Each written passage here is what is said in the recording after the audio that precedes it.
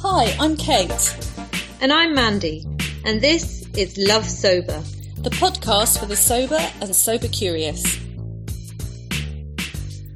Hi there, and welcome back to Love Sober, the podcast for the sober and sober curious. And today we're really delighted to be welcoming Joss Connolly on the podcast. And Joss is a resilience coach and also does a lot of work for NACOA. So we're really, really delighted to have him today to hear about his own story and also kind of the work that he does. And I'm really interested to kind of talk about resilience and what it means, and also kind of how us as listeners can support the really amazing work that NACOA does.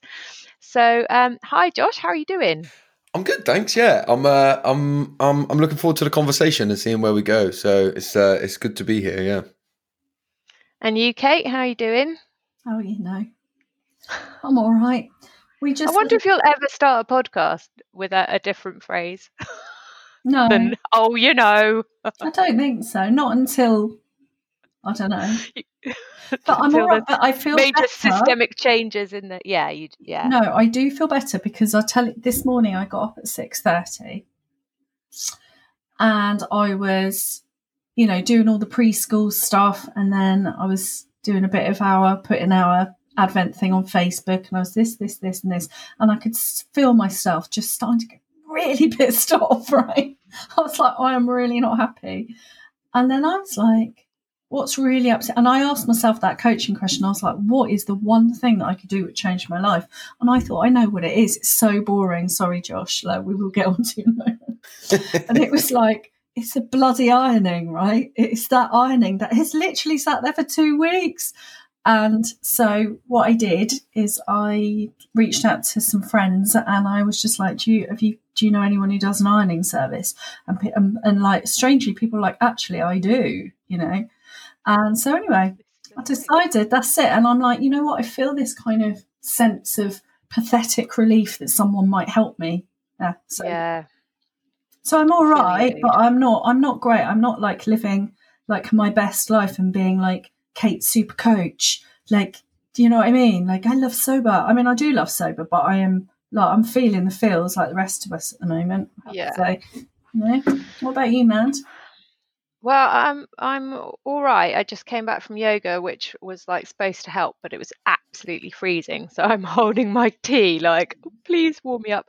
But I put in a boundary because I do yoga with a friend, and I was like, I'm really sorry, but like I am someone that has circulation issues. I can't come unless, it's warmer, or come to my house and do it, because it's kind of like, there's only 3 of us. So anyway, but other than that, I'm all right. And I'm excited to kind of,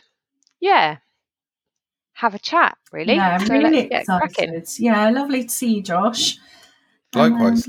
Yeah, so, we always start with our question about just delving into your story a little bit more about how you came to be, alcohol free and working in this sort of area, really. So, yeah, could you mind that? What was your journey to alcohol free? The actual moment that I got sober, that I decided to stop drinking, I always could try and sort of glamorize it to be something big, and like I thought about my kids, and I just decided it was the best thing to do and all that kind of stuff. But it wasn't really. It was more that drink had stopped working for me, and I thought I need to try something else. And I think, the one thing that I would say is that for me, alcohol did work in the beginning. I remember when I was a teenager and I drank for the first time, it was amazing. I loved it. I loved everything about it, and I loved what it did for me. And I remember thinking, as long as I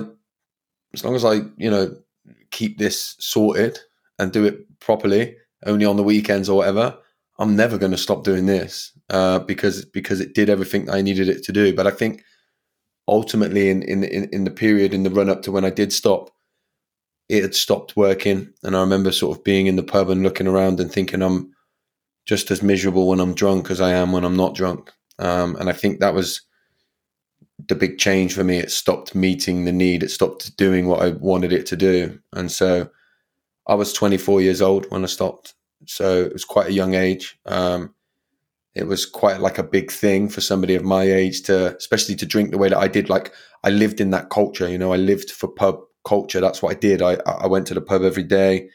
It was the central part of my life. So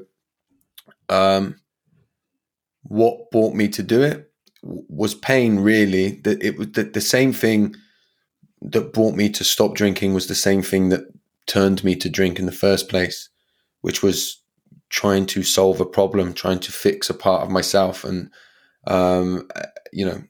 it turned out to be the best thing that I ever did, because it set me on a path of really finding myself on a deeper level and becoming the man that I am today.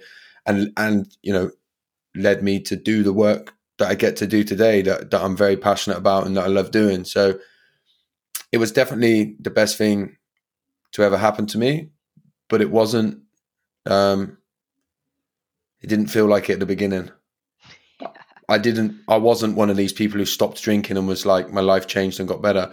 My life, I'll be honest with you, I didn't say it at the time. I said all the things about how I loved it. My life got a hell of a lot worse when I stopped drinking at first. The ways I felt about myself and everything that was going on internally. I made a very serious attempt to I planned very seriously to take my own life when I was 9 months sober. And I always say that, I'd had a couple of sort of, one serious attempt and a couple of sort of half-hearted attempts at taking my own life when I was drinking. But it was very, very clear cut and very serious when I stopped. And I always say it's sort of, I started drinking at like 12, 13, and it took me sort of nearly 12 years to drink myself close to death. It only took me 9 months to sober myself close to death. And I think that's quite an important thing for me to highlight in terms of what my sobriety journey has been about. So, yeah, that gives you a little bit of an idea of how and why I came to stop. What can you tell us about, sorry, man, I know you're about to... No, go on. But I just was wondering if you could tell us a bit more about that, like what happened in that first year of sobriety that led up to that after 9 months. You're an amazing sort of mental health advocate. So obviously, mental health is like part of this story. But could you kind of, talk a bit more about that? Because it's such a massive, massive piece, right? I sort of believe that the moment I started drinking when I was 12 years old, it became the answer to all of my problems. It became a problem in itself, but ultimately alcohol, the way that I drank, was never my problem. It was an attempt at a solution, and it masked my problem. And so from the age of 12, when I started drinking it, rather than dealing with any of the ways that I felt, when something popped up, I drank alcohol. And I did that for the rest of my life until I reached 24 years old. And I'm sure we'll get onto it, but the environment I grew up in, with my dad was, had a terrible problem with alcohol. And so I lost him when I was 9 years old. I never dealt with any of that. I never dealt with any of it. I used alcohol as a way of suppressing it. So when I stopped drinking it at the age of 24 years old, every emotion that I'd ever ran away from, that I'd used alcohol and other drugs, but predominantly alcohol, to run away from, came flooding back. And I had no way to deal with it. And the circles that I was kind of moving in and existing in terms of getting sober, the crowds around me, everyone was just talking about how amazing it was. And so I did what I've always done, which is become what the circle of people around me want me to be. I've always been like that. I get my validation from other people. So I've always said, if you put me in a prison, I'll act like a criminal. You put me in a church, I'll act like a vicar. So you put me in a group of sober people that are all talking about how amazing it is, I'll talk about how amazing it is. And so I was still doing what I'd always done all my life, which was hide my true emotions and feelings and turn up in the way that I thought people wanted me to be. So I said things like, I love being sober. It's so amazing to have my children back in my life and be sober for them. And my children were coming on the weekend and I hated it. I hated that they come. I thought, I must hate my children. I must be a terrible person because I can't blame it on drink now. I can't blame it on a hangover. My kids are coming and I hate it just as much, if not more. And I didn't know how to talk about that. So, after 9 months of no longer having anything to sort of blame the ways, my struggle on. It wasn't alcohol anymore. So I am just a bad person, right? And so that's why I reached a stage where I felt like the best thing for me and everybody around me would be for me to not be here. Quitting alcohol was my last hope, I thought, right? So I quit that. I thought, I looked at everything else, and then eventually it was like, right, there's nowhere else to go. Let's quit alcohol. I quit alcohol. I felt worse. Everybody else that I knew that quit alcohol talked about how amazing it was, and it wasn't for me. So there's no point in me being here. And that was kind of my logic. And that's why I reached that stage where, it was all planned. I was going. It was over for me. But I was lucky to have an experience with my children that changed everything, and then that kind of set me on the path that I'm on today. So I guess this is really interesting, and thank you for talking so openly about it, because I think there is, these things kind of get very tangled up, like addiction and mental health and depression and, bipolar, like all these other things, and pain and trauma and all these things, they all kind of get mixed in together. And so it's kind of that chicken and the egg thing, it's like what started which thing. And so where is the kind of the core? And I know for a lot of women, for example, once they've kind of taken away alcohol, that was a symptom, and actually maybe it is, a very profound eating disorder, that's the core thing that needs to be healed, or maybe it is some sort of, profound kind of trauma that's happened. And it is that it's part of the solution, and it's certainly sustainable. Sobriety is like an anchor or a wing to kind of help you kind of get better in your life. But if there's something else there, then it's not, 100% the solution. And so what you said that something happened with your kids, and then I presume that you got support, did you, at that point? So what happened then?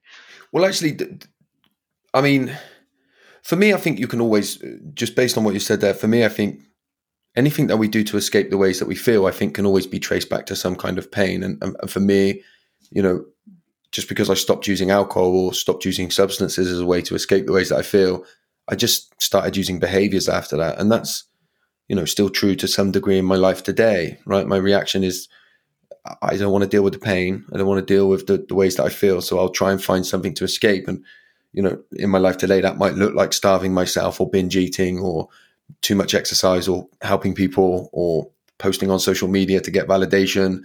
And just because I don't, we talk about changing, putting on things on your face to change your face and all that on social media. Just because I put quotes up, it doesn't mean that I don't do the exact same thing with my quotes. Yeah. Just because I might sit of an evening and think, I don't want to deal with my pain. Let me try and put a good social media post together, put that out, and then spend the rest of the night watching it, get loads of likes and people interacting with it, right? It's the same thing. I might make it look a little bit different so I can hide it from myself and it becomes less obvious, but it's still the same thing.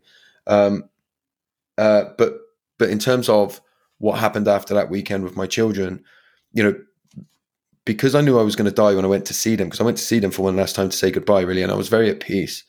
And because I knew that I was going to die, the past became irrelevant and the future was non-existent. And for the first time ever in my life, I was present with my kids in a way that I'd never experienced before. I remember cuddling my daughter and feeling it and thinking, I've always logically known that I love my children. I've always logically known that I was grateful to be a father to them, but I'd never felt it. It'd never been something that I had experienced as a feeling, because I'd never experienced any of my feelings. I'd always run away from them.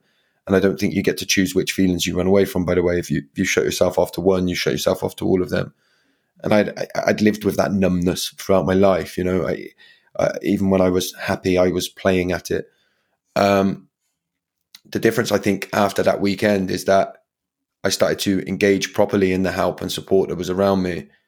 I'd always, to a degree, at that time, I started going to 12-step fellowships when I first started drinking. And I was sort of using them in an addictive manner, which you see a lot, by the way. And I wasn't being honest with anyone. And I think, after that weekend, one of the things that has stuck with me and stayed with me throughout the kind of journey that I've been on since then is to question everything, even the things that I say. because, you know, the first thing that I'll chuck out will normally be an attempt to protect myself or the people around me. So let me question everything that I say, and let me find a way to come out when I go down a path of untruth, because I'll do that. Here's why I feel like this. Here's why I'm doing this. This sounds nice. This package great, and everybody can feel great about it. So let me try and get towards the truth. And the truth for me doesn't always look nice and fun. So I started when I was engaging in the groups of people that I was sharing with. If I sat there and felt ungrateful and like I hated everybody that was smiling when they were sober, then I would say, today I feel ungrateful. I hate all of you. I hate how happy you are when you talk about your sobriety, and I don't want to be it, and I'd rather be drunk. And I would, people talk about these things like my worst day sober is still better than my best day drunk. And I would sit there and say, well, that ain't true for me, because the way that I feel right now, I'd be better off drunk. And so, you know, those things ultimately in the end may not have turned out to be true.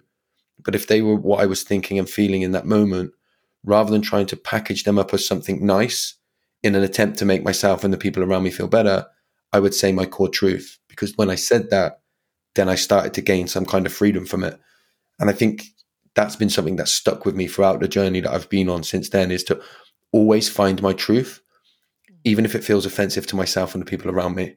Say it, even if I know it's not true. If that's what I'm feeling, that's what I'm feeling. And I think that kind of truth seeking has been vital for me in what I do and what I've done on my journey, you know?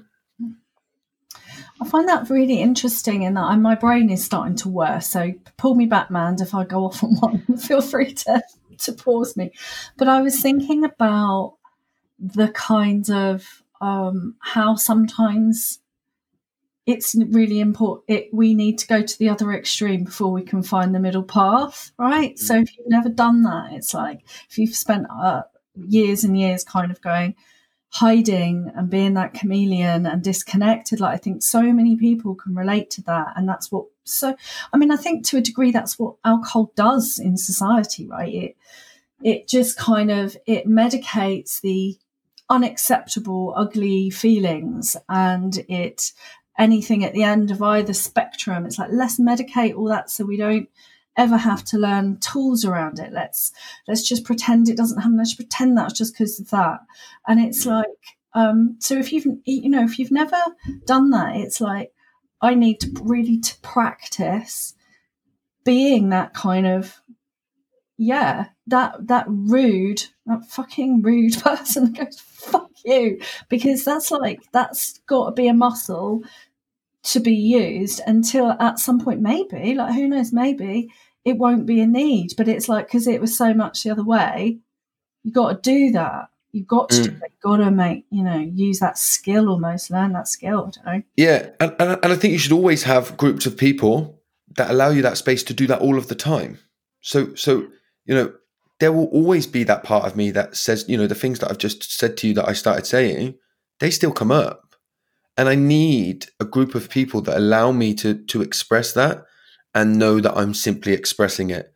I'm not looking to be fixed or corrected. I'm venting and I'm releasing that emotion so that it doesn't stay down buried in me. And the moment often that you release it and say it free from judgment, then you realize yourself, I don't even think that. I don't know why I said that. Yeah, so it's having that space, right, isn't it? It's like having your group, your people, whatever you call it, and that therapeutic space of others, so that connection being the opposite of addiction, where we can share our truths, warts and all, with each other. Like, so powerful. Yeah, there's a couple of things there. I mean, because I know that you identify as a highly sensitive person, which I wanted to sort of talk about. As a man, I don't think I've ever seen a man write that on their profile. So I was like, wow, this is fucking progress, you know, because I think both Kate and I identify as highly sensitive people, and we know that there's a lot of women within our group that are starting to come like, oh, that's why, like, everything was a panic and everything was, you know, going into a pub was like, okay, let me just have a drink first because this is all a lot. I need to bring myself, you know, like, it's traumatic just sort of be in the world a lot of the time. But I know you also talk about kind of family systems and playing that role, you know, and within someone that had, you know, a parent that was an alcoholic, that was your role to be the joker, or to be that kind of, to people please. Or so I wanted you just to explain that a little bit, because you're very eloquent when you talk about that, how that part of the relationship with your dad led you, I suppose, to play that role in your life. Yeah, well, I think, like, firstly, with the highly sensitive stuff, I believe that there's a large element of genetic part in that. If you look at, like, the science, they reckon there's like 150,000 or something ridiculous different species of animals that are highly sensitive, right? So there's kind of a lot of science around that, and there's a lot of misunderstandings of what being highly sensitive means. They reckon around 15% of humans are highly sensitive. It's often mistaken for being shy, by the way. Sensitivity doesn't always mean shy. Actually, there's a large percentage of people that would identify as highly sensitive that are actually extroverted, at least externally anyway. I would call myself an ambivert, in terms of I sort of almost hide my introvertism behind my extrovertism. Yeah, so I sort of tap into both of them. I love being around people and being around crowds until I don't, and then I hate humans and I want to be on my own. So I think that kind of genetic factor lent itself into why I possibly took on the role that I did within the family that I did. And then taking on that role brought hypervigilance and kind of an openness to that sensitivity that really sort of dug into it and made it really feel like an open wound for a lot of my life. And that was, I sensed very clearly, very distinctly, and more than sensed, I felt the way that my mum felt about how my dad drank when I was younger. And this is not something that I necessarily fully recall as a memory, but it's a memory that I can almost understand, that I have in my senses, in my feeling. And I remember feeling the burden of how my mum felt about my dad's drinking, and, not necessarily consciously, but abandoning myself and my own needs and my own feelings in order to show up for how my mum needed me to be. And I would bask in the happiness of when I recognized that something that I did, or a way that I was, changed the way that my mum felt. When I saw my mum be happy, when I saw her pain and her sadness turn to happiness, and I heard her say things like, "We must be doing something right. Look how well Josh is doing," or, all that kind of stuff. Essentially, when I sensed her wounded inner child have its needs met by what I was doing, I felt some kind of validation. And as a child, I mistook that validation for love. And so I grew up with the belief that love required me to do and be a certain way in order to receive it. And so in my relationships, rather than showing up and sharing with you who I am and what I'm feeling, I work out who you need me to be, what you're feeling, and I work off of that. The issue with that is, it's in itself, it's an act of self-abandonment and keeps me alone, because we think loneliness is driven by how many people I've got around me, but actually it's driven probably more, I would argue, by how much of myself I'm willing to share with you. I can have 3 close friends that I share every part of my soul with, and it's going to be way more useful than a million friends who I don't share any of myself with. I'll feel much more alone in the latter. So the sensitivity part of that meant that I spent my life picking up on other people's emotions and feeling like it was my responsibility to alter them emotions. Look at my marriage today, for example, in the early stages, at least, of my marriage with my wife. If she wasn't 100%, if she was 98%, she's a mum of our children, who, she ain't 100% all the time. Of course she's not. She's a human being. And when she was 98%, the pressure I would put on her to get back to 100%, because when she's 98%, it feels like my responsibility. What have I done? Is it me? Are you upset with me? Even though logically I can know that it's nothing to do with me, I can't get away from the way that it makes me feel. And it can become such a burden on your life until you start to learn about it and you start to understand it on a deeper level. And then it can become an absolute superpower. And I think, just to add to that while we're here, sensitive men often look like angry men, because the way they are taught to combat their sensitivity when they're younger is to toughen up and be stronger. And so when they feel overwhelmed, like they want to cry, which happens a lot for a sensitive person, as I'm sure you both know, they have to combat that. The only way they can fight that is by having an angry outburst and getting angry. And so I think, when I got involved in football violence in my young adulthood, I can tell you now that the groups of men that I went about with at football looking for violence, two things were true in nearly all of them. The first one was that they experienced some kind of trauma within their life, absent father or whatever it may be. And the second was that at their core, they were sensitive men, and they had built up layer and layer and layer to combat and deal with that sensitivity. Yeah. This is touching a core for both of us, I think. Having husbands and sons. Sorry about and dads. It's very moving to hear you articulately, and so honestly talking about this. And it's like, okay, we got boys, we got husbands. My dad was an alcoholic, and I hear you, that piece where you said about abandoning yourself, like I hear that so loud, and that was such a key piece for me in the sobriety but the healing piece after I've been sober and then not sober again, that is for me, and I talk about that on a different podcast. It's not my episode, whatever, but I just wanted to say, since you're sharing and we're in our little 3 bubble on this podcast, I just want to go, thank you. And I hear you, I hear you, and what you say is so fucking important, Josh. Thank you.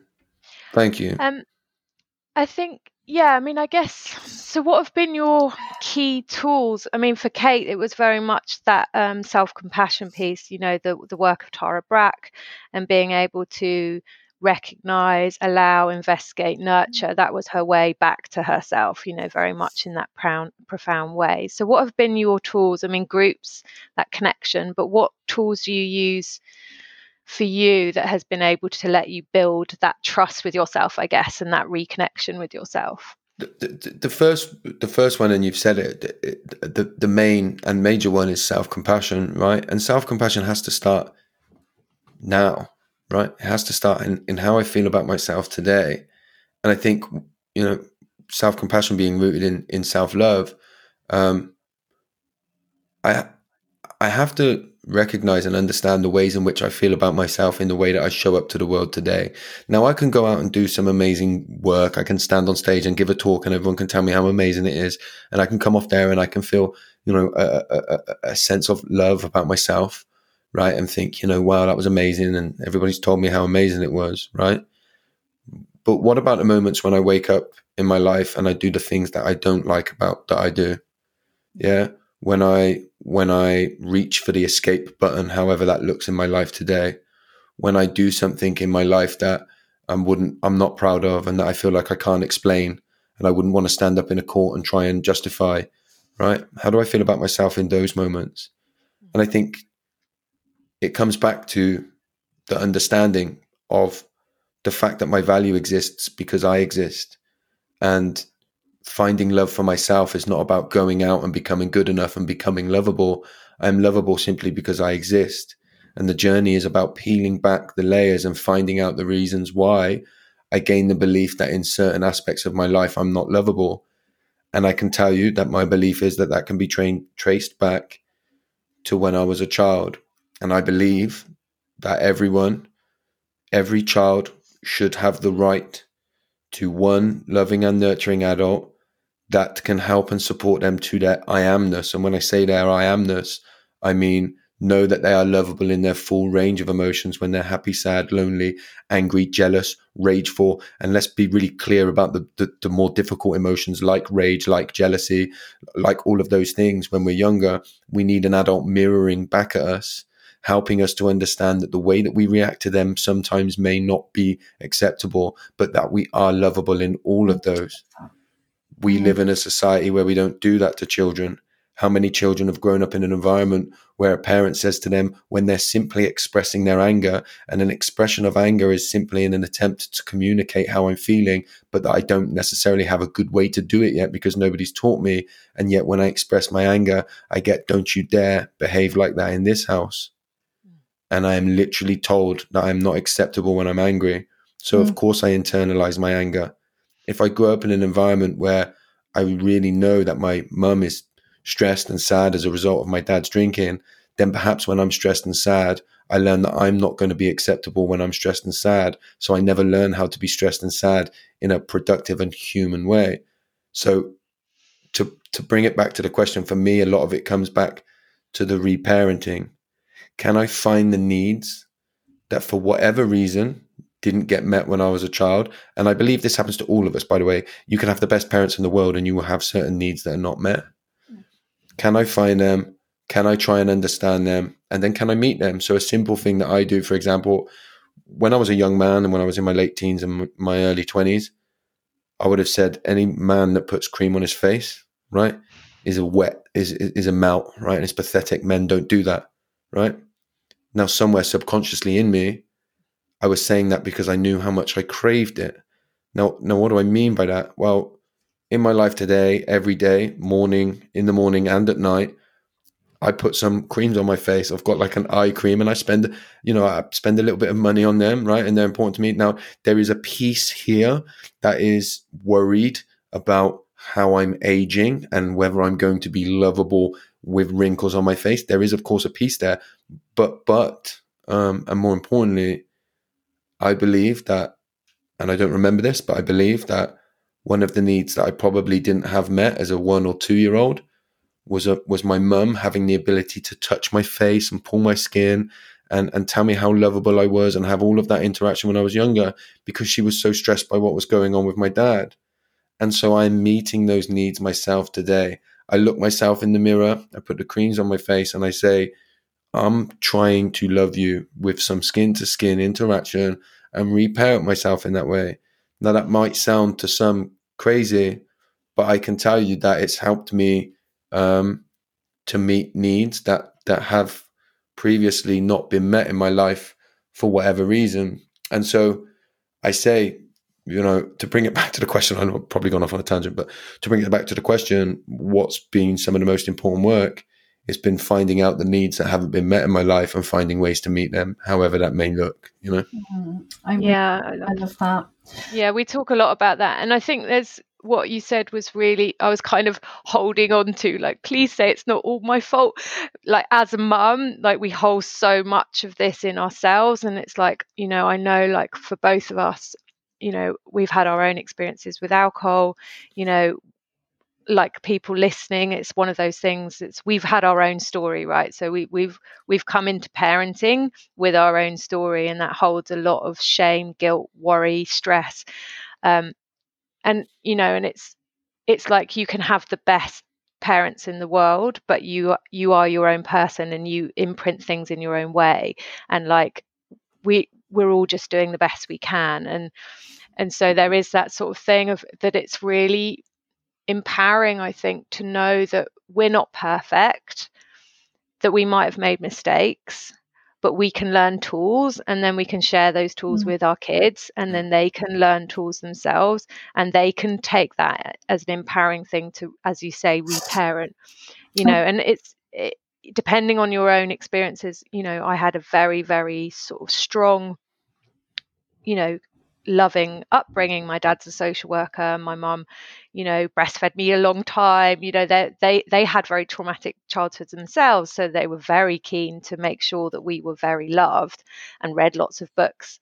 But they come with their own story too, right? So there were things that they did that perhaps didn't suit me as an individual, which left an imprint. And I think when you can get to that point where it's like, it's all okay, what happened or in my life and in theirs, that could be a real point of change, really, just to go, okay, well, we're all here and we all came with what we came with, and what can we do about it, and how can we sort of learn those skills and teach those skills, I think. So yeah, and it's that acceptance, right, that I mean, look, as a parent myself, if I get it right 30% of the time, I think I'm doing amazing. And it's very easy for me to sit here and sort of articulate all the things that I have in a way that's nice and digestible. But come into my household and watch me when I'm a father and I'm seeking attachment for my children, and that needy inner child of mine is reaching out to my children to try and have its needs met. And you're going to see something completely different to the guy that sits here eloquently talking about what I'm talking about. So, that's why self-compassion becomes vital, because I see it all the time. It was my daughter's 3rd birthday party on Sunday. What did I spend Sunday night saying to my daughter? Did you have fun? How amazing was your birthday? Did you enjoy your birthday? That's my needy inner child. Validate me, right? But I'm looking for that. I picked my daughter up from school. Did you miss me? That's my needy inner. How much did you miss Daddy today? That's my needy inner child trying to get its needs met. But I think the difference is that when we become awake to it, then we're able to be present with our children. Here's the thing. Children know everything. They know more about us than we know. People say your children soften you. I don't think your children soften you. I think they pull down the barriers that we have to try and protect ourselves from our own softness, right? So one of the biggest struggles I had was with my son, who's 9 years old. Why did I struggle with him? Because he's sensitive in the same way that I am. And he pulled down he don't care about my barriers to my sensitivity, the kind of things that I'd put up. He tore them down and I couldn't deal with it. And so I think one of the biggest problems that a lot of children face is apathetic parents who are not aware and want to hide it all, and parents who just consistently always say, there's nothing wrong. There's nothing. Don't worry. Stop worrying. There's nothing wrong. Right. Because a child then starts to think, I could have sworn you were arguing with Dad earlier. I could have sworn there was an atmosphere, and you just keep telling me that there's not. There must be something wrong with me, right? That's what a child's going to learn. But if we can start to become open, and we can say to our children, you're right. Me and your mum fell out last night, and that doesn't mean that we don't love each other, right? But what you sensed was right, and I'm sorry that you sensed it, but this is part of being a human, right? And I think that's a lot different than the kind of apathetic, shut it down, just pretend, sweep it all under the carpet environment that I think we're almost taught to raise our kids in, to a degree, Yeah. I just want to go back as well to that, what you said about just the self-compassion piece, because it's like there's a few things that you said in there. It's like, it's so important, isn't it? The journey of parenting, the journey of life. What you said about at the moments when you need it, actually, when you don't need self-compassion when you're feeling like the boss of your game. You need self-compassion when you just screwed it up, or when you've got out of bed and you're just not like. And I've definitely had a thing of this week where I was struggling to hold myself a few times, because I've done a few things professionally which just I just went into this reactive space, right? And I really struggled with that holding myself, and this kind of self-aversion that can kick off at any time. And it's like, okay, so that's when we need the self-compassion, when we're not feeling that great about it.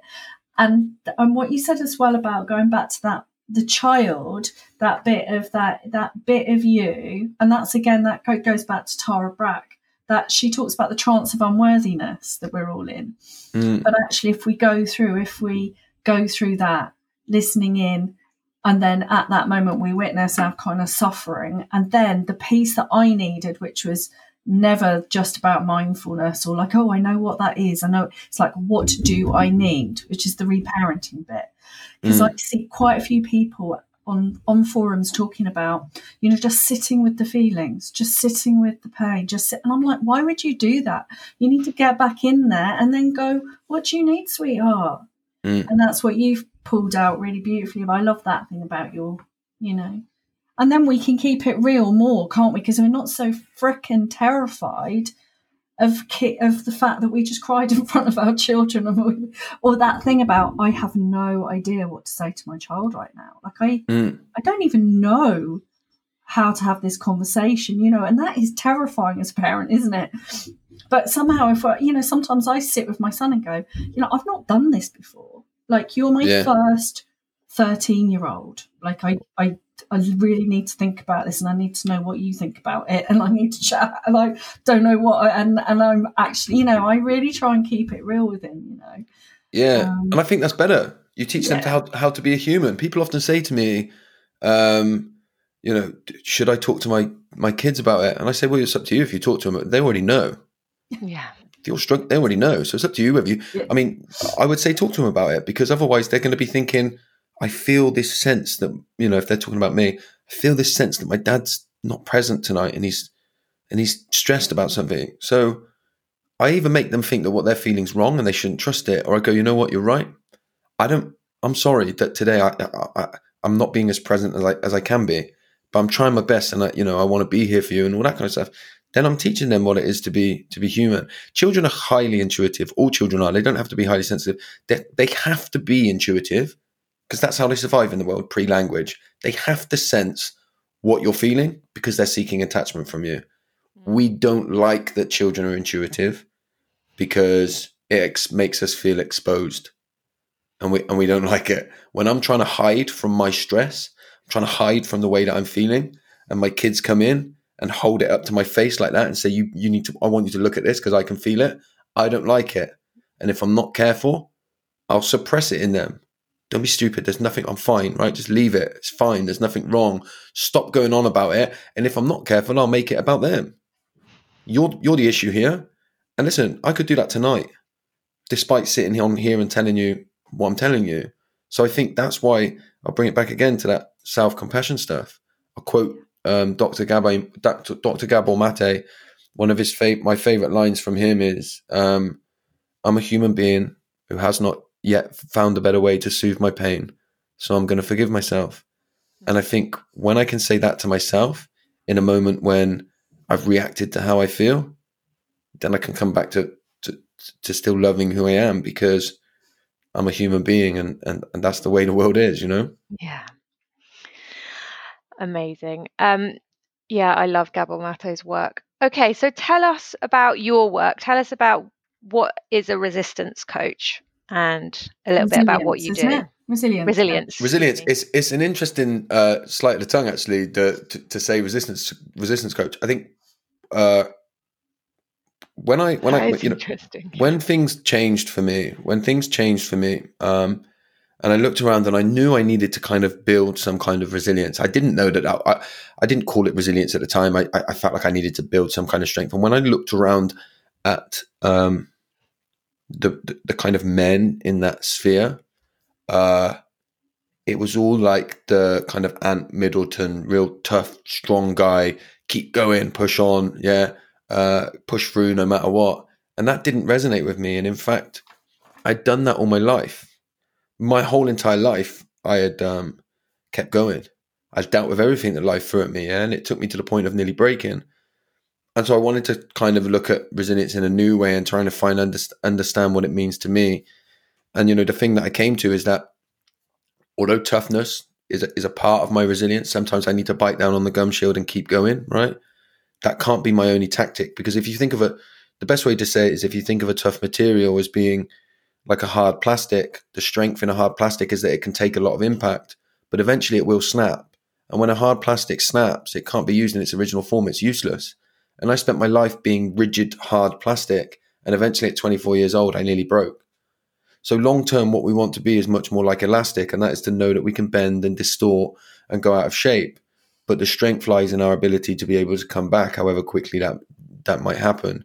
So then resilience to me becomes about, at its core, fully understanding what I'm feeling, recognizing what I need as a result of that feeling, and then making sure that I can communicate it to get that need, whatever that need might be. If that's to reach out and get help and support, then that's an act of resilience, right? If that's to express with somebody that I'm struggling with something that they're doing, then that's an act of resilience. So it's understanding the kind of two sides of it, recognizing that sometimes I do need a bit of toughness. But if that's all I'm showing up as, then eventually I'm going to snap and I'm going to break. So I need to make sure that I come back to myself. And it comes back to what we were just saying about that communicating my need. I have to be able to communicate that need. And by the way, you have to find out why you don't like to communicate that need. So I always say in my my marriage, for example, my wife is very, very, very strong, very kind of firm, knows what she wants, knows how to express it, very good at communicating it. If I do something that makes my wife uncomfortable, she says, Josh, we need to talk about this. I don't like it. And I go, all right, okay, we call, we sit down, we have a chat, right? We come to an agreement or whatever it may be. We both know where we're at, clear boundary. Everybody's very comfortable. If my wife does something that I don't like, I don't say anything because I'm worried if I do, then she won't love me, or she'll think that I don't love her in the way that I need and want her to know that I love her. So I keep it to myself. And then 6 weeks later, I'm blowing up about no milk in the fridge. And we sit down to have a conversation and I go, 6 weeks ago, you did this thing. She's like, 6 weeks ago? Why didn't you just say, I don't even like doing that? I would have stopped. And I can't communicate. Why? It comes back to everything that comes back to that same idea that I believe that in and of myself, I'm not lovable, and that love is very, very conditional. Now, of course, there are conditions on adult loving relationships of some kind, but I believe that the conditions are to abandon myself and show up and be exactly who that person needs me to be. And that's unrealistic. Do you know, I love what you said about resilience, because that's what I call self-care. Mm-hmm. It's very interesting, isn't it? It's identify a need, be able to advocate for yourself, be able to either meet it or advocate for yourself, support, good routine. Sometimes it's toughing it out. Sometimes it's like, I need to do a hedgehog roll. You know what I mean? And it's all of those. It's like the life tools stuff that we talk about. And it is that it's incredibly resilient. And it's really funny because if you're from a sort of a masculine point of view, it's almost like, okay, so we think resilience is all about the being strong and the da-da-da, and we can't do that. And as women, like the self-care bit gets a bad rap as well. Oh, what, you're just going to have a bubble bath then? It's like, no, this is about freaking self-leadership and self-care. It's like the whole 360, isn't it, for men and women? Like, what if we could go, wowzer, that need. Wowzer, I understand it. Wowzer, I am encouraged to listen in, advocate for myself, given a toolkit, and have a community to work this out with. It's like, what would it look like for people if that was that's what we were encouraged to do?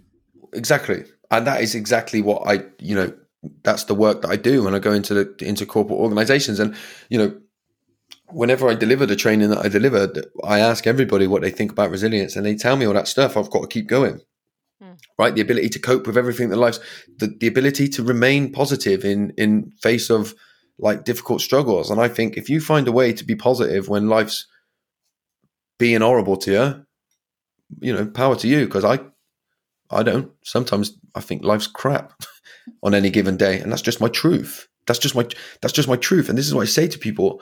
I do resilience training. People say to me, "Are you resilient?" I say sometimes. Some days I wake up and everything goes out the window, and I'm the worst example of resilience there is going, right?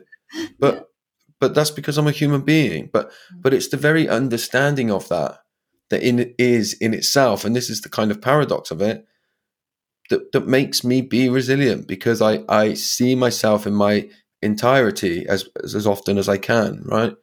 And I don't put myself under pressure to be a version of myself that I can't show up to be. Yeah, and I love that it's not like you're not on your own with it. Like I remember when I was in therapy, and my therapist said you're extremely resilient. And I was like, I don't want to be resilient. I want someone to look after me. Like, I'm sick. I've been resilient my whole life. Like, enough of that, like dealing with stuff.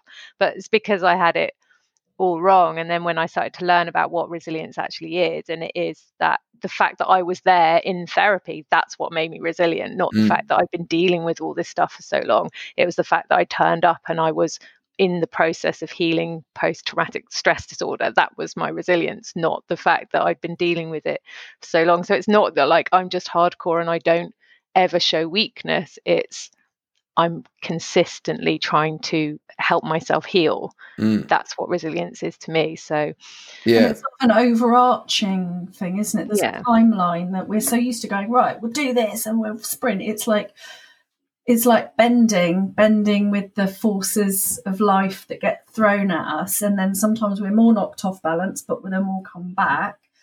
And it's a long process. It's a longevity. It's a life. It's a and it's a path and a journey, but it's one that we're all on. I mean, people often ask me, when did your healing journey begin? And I say it wasn't at 24 when I stopped drinking. It was at 12 when I started drinking. That was my first attempt to try and regulate and deal with the ways that I felt. I mean, it was a failed attempt in the end, but it was the first attempt. I always think of I think it's one of Russell Brand's books, when he gets in with the therapist for the first time and talks about doing heroin. And she says to him, well done for finding a way to keep yourself alive in this world. And you think, well, hang on a minute, that's a new way of looking at it. And so respectful, right? Rather than rather than the shame that we heap on ourselves, and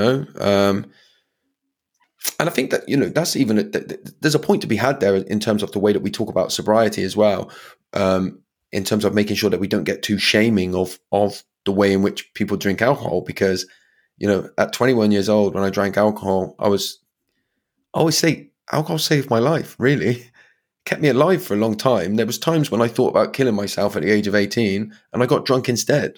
So again, it's a paradox, and it's a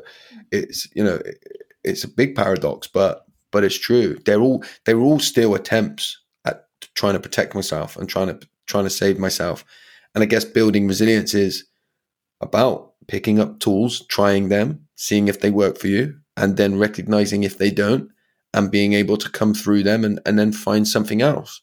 And the things that I thought were good for me 3 years ago possibly could have been good for me 3 years ago, but might not be good for me in my life today. So I have to be constantly evolving and growing, as a person in my own resilience, because if I get too fixed or caught up in thinking that certain things are the answers, then it all comes crashing down, Yeah, I love that. And that's exactly what we were talking about with our group yesterday. It's that opening it up and that exploration, and just keep adding in things. And, and we used a coping mechanism for something until it didn't work anymore. And so now we have to find something else. And we're just shifting that to something that is, more self-loving than it is self-harming, and that's essentially the shift. And a lot of that was about ignorance, and a lot of that was about kind of the world that we live in, and how, especially with alcohol, like how alcohol-centric it is. It's just like that's acceptable to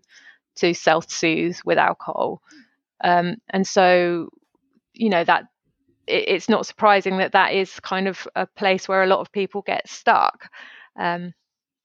So yeah, to tell us a little bit about NACOA. How did you get involved in the first place, and what do you do as a charity, and how can people help and support? So look, NACOA is predominantly at the core. It's a helpline that anyone affected by parents drinking can call and speak to a trained helpline counsellor anonymously. And we have children as young as 5 years old phone the helpline, and people right through into sort of old age. I found NACOA about, 6 or 7 years ago, something like that anyway. But I didn't believe that I was the child of an alcoholic in any sense of the matter. My dad died when I was 9 years old. I went in there as somebody who had given up drink and wanted to give back. And it wasn't until I'd done the training to become a helpline counsellor that I realised, wow, this is me. This is what I'm struggling with. This is, impacted my life on such a huge scale. And I never realised that could be the case. So, I became passionate at that moment. I think I was like 25 years old at the time. And I was like, why the hell have I reached 25 and nobody's ever told me that my feelings are justified, that they make sense, that some of the things that I'm feeling make absolute sense based on what I felt. And I became passionate then about NACOA and the work that they do. And sort of in the last 3 or 4 years, we ran a big campaign.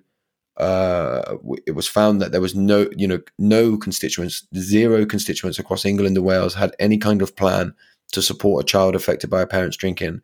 Meaning, if you walked into a service and you had a child with you, you would get support, but there was nothing for the child. And so we campaigned for like 3 or 4 years, and now at the end of that campaign, or the penultimate part of that campaign, was 75% now have a plan. There was 6 million funding that was put forward, the first ever of its kind. And I think, one of the things that NACOA do that's really, really important is they understand that if the parent that drinks needs a lifetime of healing, they recognize that the child does too, that this is a family illness that affects everybody within the family. I can tell you, I had a catastrophic problem with alcohol in the way that I drank it. Catastrophic the way that I drank. I've been sober for 8.5 years, and the work that I predominantly do on myself now is based around my childhood, not making sure that I don't drink. The thing that I believe I'll be healing from for a lifetime is being the child of an alcoholic. And I believe personally that becoming an alcoholic myself was a reaction to what happened to me when I was a child. And that's my belief.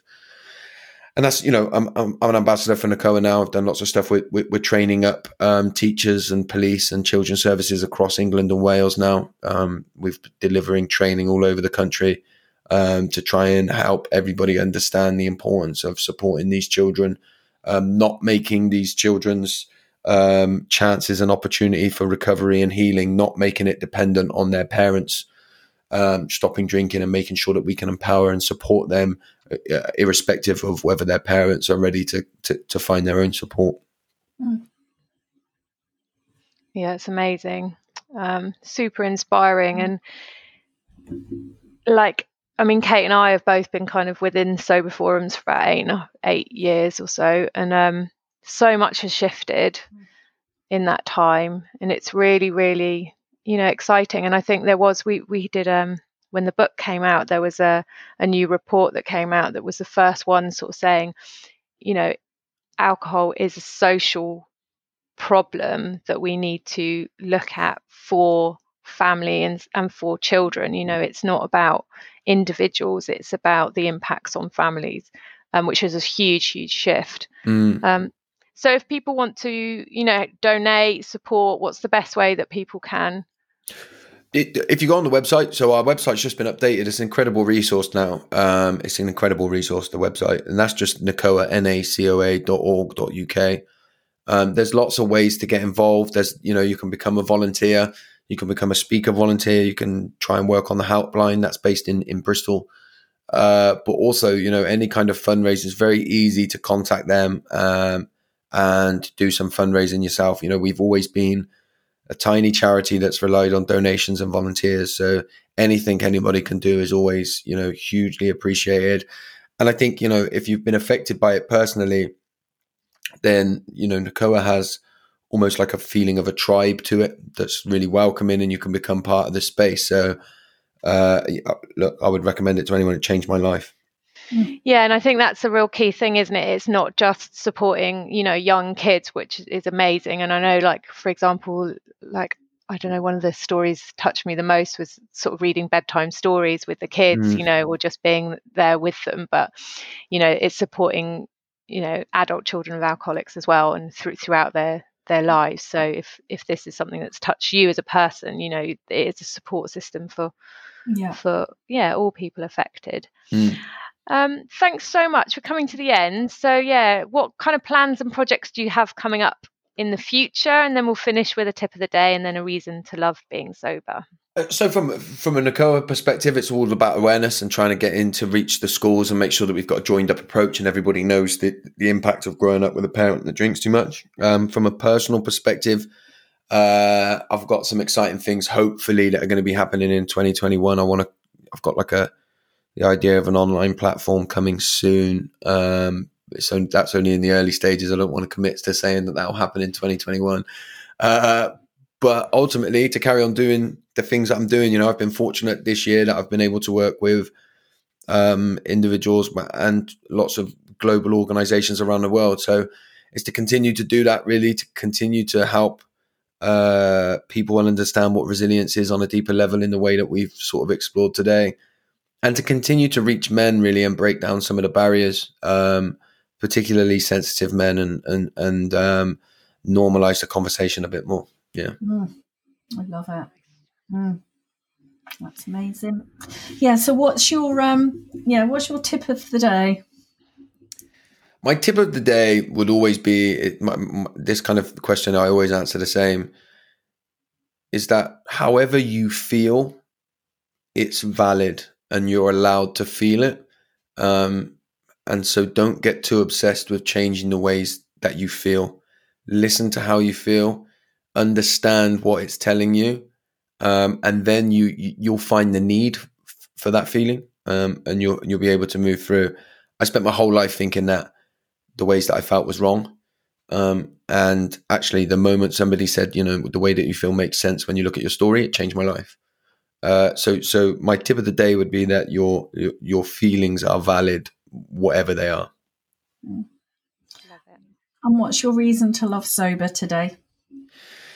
My reason to love sober is because it's the very thing, it's the cornerstone and the keystone for me to be able to do the work on myself that I want to do. The one thing that I will always know is that if I wasn't sober, I wouldn't be doing the things that I was doing. I wouldn't be able to show up to life in the way that I do.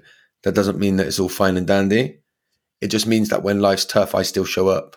And for my children, more importantly than anything, the fact that I at least still try and show up is something to be thankful for. So that's why I love sober. Nice. Thanks so much. 100%. Thank you. Thank you so much. So if you're immediately concerned about your drinking, just reach out, send up a flare to one of the sober communities. There's so many now online, so you can find your fit. Don't feel like you're on your own. You're absolutely not. Alcohol Change has agencies of local support as well. If you're UK based, obviously, check out NACOA as well if that's, if you want to support them.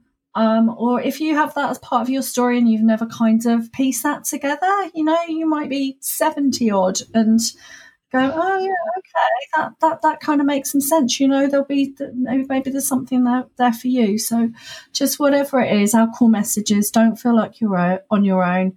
You're not. Just get in touch and stay safe for another week, and we'll see you next week for more chat.